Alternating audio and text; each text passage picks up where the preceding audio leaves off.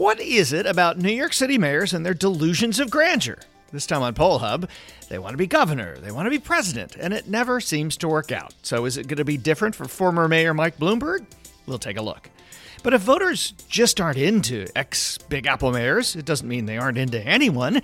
Enthusiasm heading into 2020 is pretty incredible, but not as high as you might think if you spend all your nights watching cable news. We're going to explain, so let's get to it.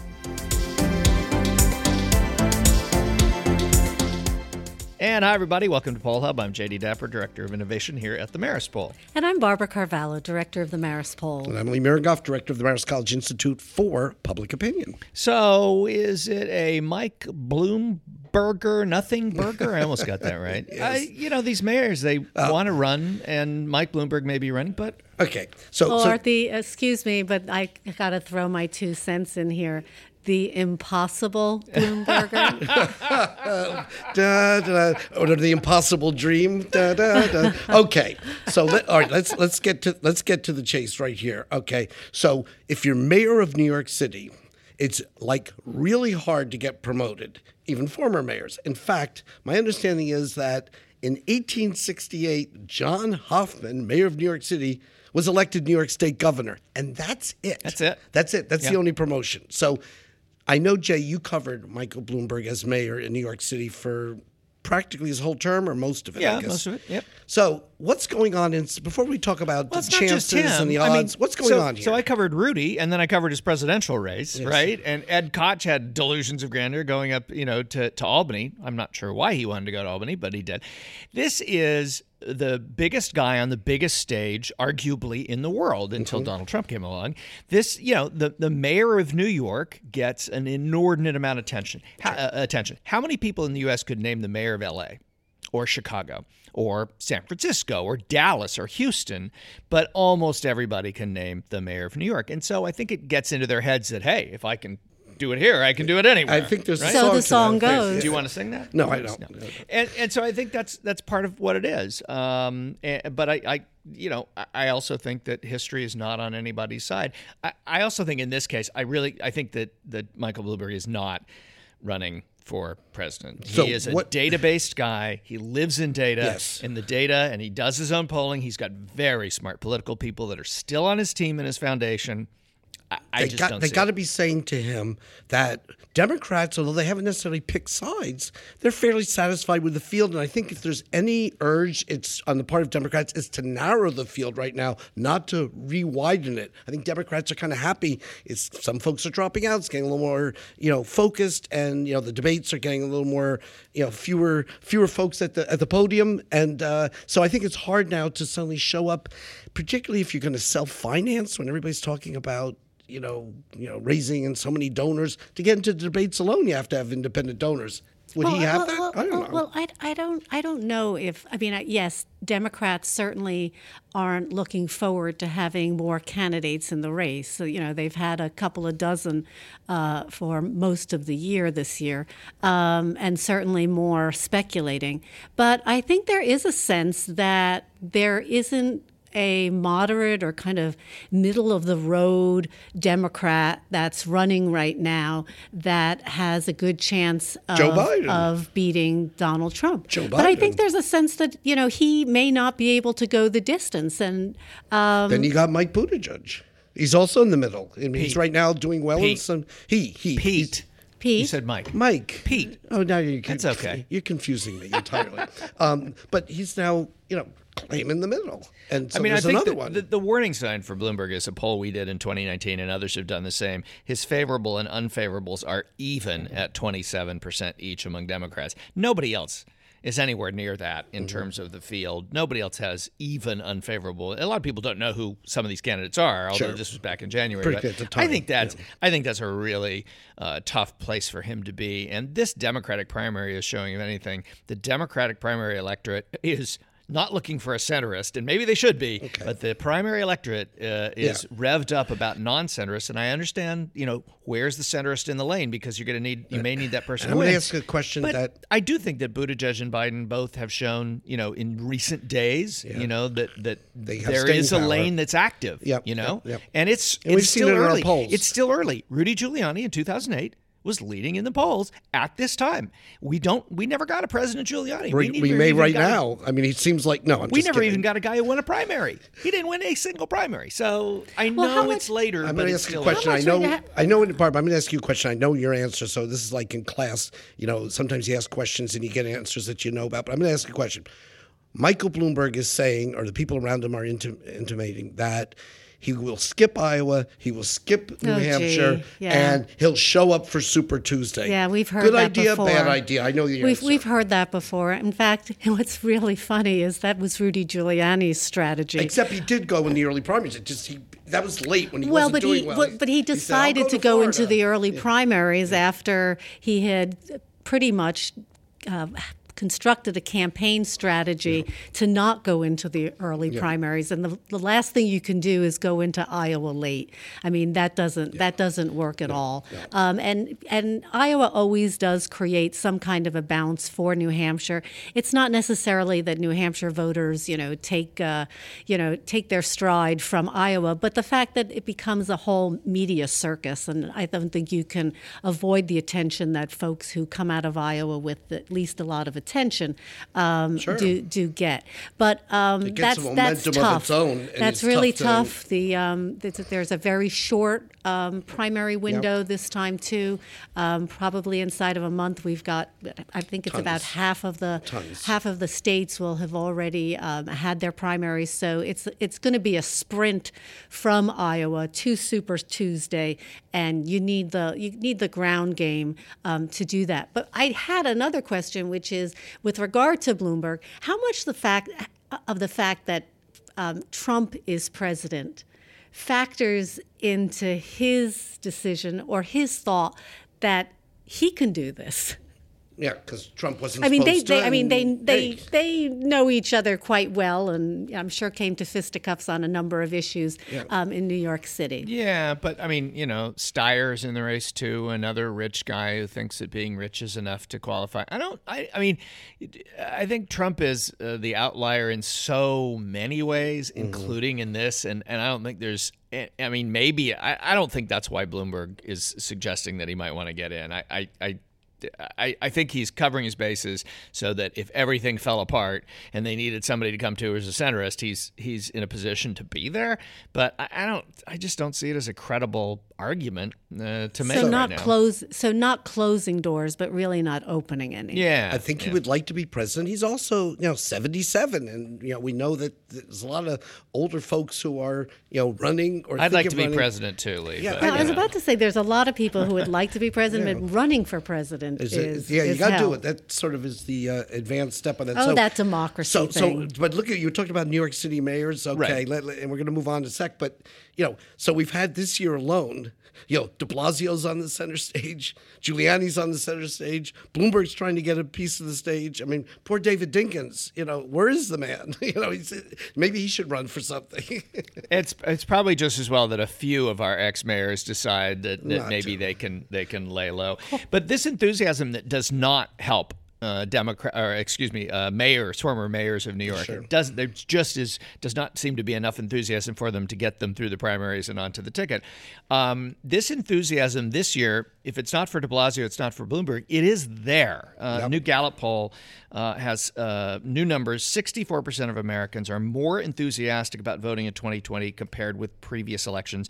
28% are less enthusiastic. I think that's a little bit of a red flag sign there, because I think if you kind of are paying attention to politics and the political climate, you would think that enthusiasm would be like 99% are more enthusiastic than in the past. So that more than a quarter that are less enthusiastic, that seems to me to be kind of the big number in here. Yeah, well, maybe people who have tuned out. But certainly, Gallup has been doing this since 2000.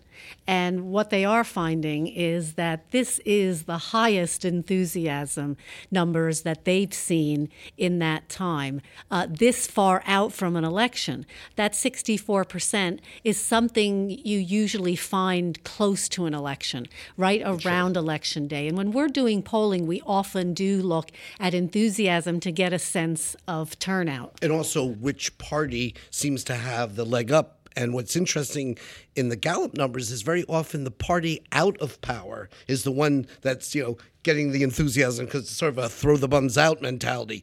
But in the current polls, and reflecting, I guess, the real polarization and the partisanship that's out there right now, is Democrats and Republicans are sort of equally enthusiastic. Yeah, I'm not sure 65% to 66%. Yeah, I'm not sure enthusiasm is the right word, though. I mean, I think some of this is motivated not because, you're eager to get in there, but there may be some negative motivations here because you may want to get the other guy out. Well, I don't think they're trying to measure motivation, but we've always looked at this, and it doesn't necessarily tell you who is going to win. Because even if one side is more motivated or enthusiastic than the other side, what we find, particularly in 2012, and the Gallup numbers actually bear this out, the Republicans were very enthusiastic in 2012.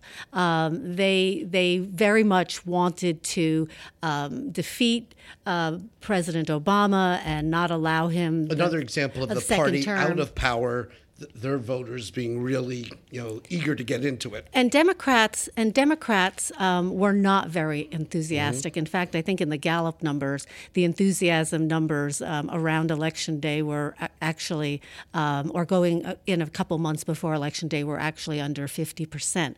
What we have found in some of our polling is that, yes, enthusiasm can give you a sense of, who's really motivated, but it doesn't necessarily tell you who's going to end up voting. Because what the turnout's really going to be. Yeah. Exactly. Because or who's necessary. I mean, a lot of people misread that enthusiasm in 2012 and thought that Mitt Romney was well on his way because including Mitt Romney and his supporters, and there was a sense. If you recall, I don't think he had a concession speech that night. Yeah, that's true. Although sometimes people don't like to jinx themselves anyway. But I think we've also been seeing higher turnout. 2018. The midterm elections was, off the charts, particularly among younger people, was a really surge among that group. And I know in the recent election for governor in Kentucky just a couple weeks ago, there was a huge increase in the turnout over 4 years ago for the same office. Yeah, I think we're seeing this kind of like interest in politics and with people thinking a lot more is at stake because there's my side and there's the other side. Yeah, it's and interesting. That can, get people involved. Looking at the chart from 2001, it's hard to visualize in a podcast, so just close your eyes and follow along with me. The red line is the Republican enthusiasm. The blue line is Democratic enthusiasm. And over all of these years, there's always been a gap. The gaps have switched. The lines have crossed, but there's always a gap. And starting in 2016, the lines go in the same direction and close. So there was a lower Democratic enthusiasm at the time of the 2016 election by about 8 points, 51-43. Mm-hmm. And both lines have gone up to 66-65. Republicans are more enthusiastic. What's interesting to me about that is what happened between 2016 and where we sit today. The 2018 elections, which were seen as a blue wave. At that time, Republicans were saying to pollsters that a higher enthusiasm slightly than Democrats, but it was a blue wave election. So I think that reinforces the point that this is interesting, but it is not dispositive towards telling us what's going to happen in the election, who's going to show up in the election, and we are a year out. But that is why. That's why it is. But that's why it's such an eye opener. I know, but I still am surprised that 28% say even right now that they're less enthusiastic about voting.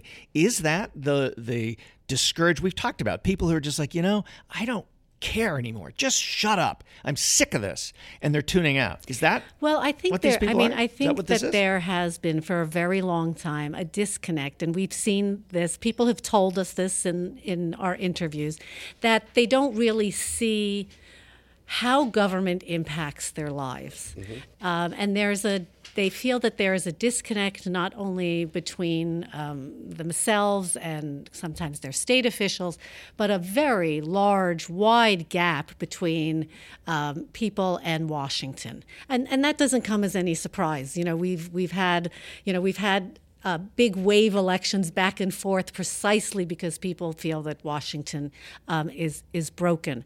But I also think that this far out of an election, to have this many people engaged is quite phenomenal. It's a and good point. We're reaching the point where we've had a decline in voting for a very, very long time, and these last few cycles have actually shown a significant reversal of that trend. And so, is that Donald Trump's greatest legacy? Maybe. I may be think being it was, formed right now. I think it was happening, but to be serious about that, I think it actually was happening before Donald Yes, Trump. I do. I agree. I think he tapped into something that was already a trend and a pattern that was already going on, that people were taking another look at Washington and at politics and government and making more of a connection between their vote and how we could make change. Interesting that the trust in government numbers, the confidence in government or other institutions are not recovering right now. But now there's a sense, you've got, some people feel they've got their guy, and some people think there's the other side, and both teams are really rooting for their team right now. And I think we're seeing rooting going on here. Both teams feel it matters. It matters. And so I think that's the really big difference. And yes, 28% being disconnected, but that's the lowest it's been in a very, very long time. And we're a year out. Yeah. So that they may get turned on or turned off more. We'll see. It is something that the next year will tell us all about. That'll do it for this edition of Poll Hub. Poll Hub is a production of the Marist Poll at Marist College here in Poughkeepsie, New York. Mary Griffith is our executive producer. Casey Schaff is our editor. Want to also remind you that we have a thing called the Poll Hub Academy. You want to learn about polling, you want to know more about polling, like why questions are the way they are, why people use internet polls, but other people use phone polls. It's all there, and best of all, it's free. So check it out. academy.maristpoll.marist.edu. We'll put it in the show notes. And we always thank the Roper Center, which archives a lot of polls and gives us a chance to look at some of the numbers over time. This week is an exciting week for the Roper Center because not only do we have our annual board meeting, I'm a trustee of the organization, but we are going down to New York City with a group of student class that Mary Griffith and I co-teach, and they're going to attend a seminar panel presentation by experts on the census. We've talked a lot in here about the census, and now we're going to be joined with lots of experts in their view, and the students are going to participate and hear that. And then we go over to the Roper-Matovsky dinner, which will be an award dinner, which is the annual dinner fundraiser, but also a chance to give some recognition to people who do good work in the field of public opinion research. So big week for the Roper Center. Yes, and we always do enjoy the dinner and catching up with colleagues there as well. But we'd like to catch up with you too, so reach out to us on social media. We are at Marist Poll on Twitter or Marist Poll on Facebook. And please, don't forget to subscribe. Say bye, Jay. Bye, Jay.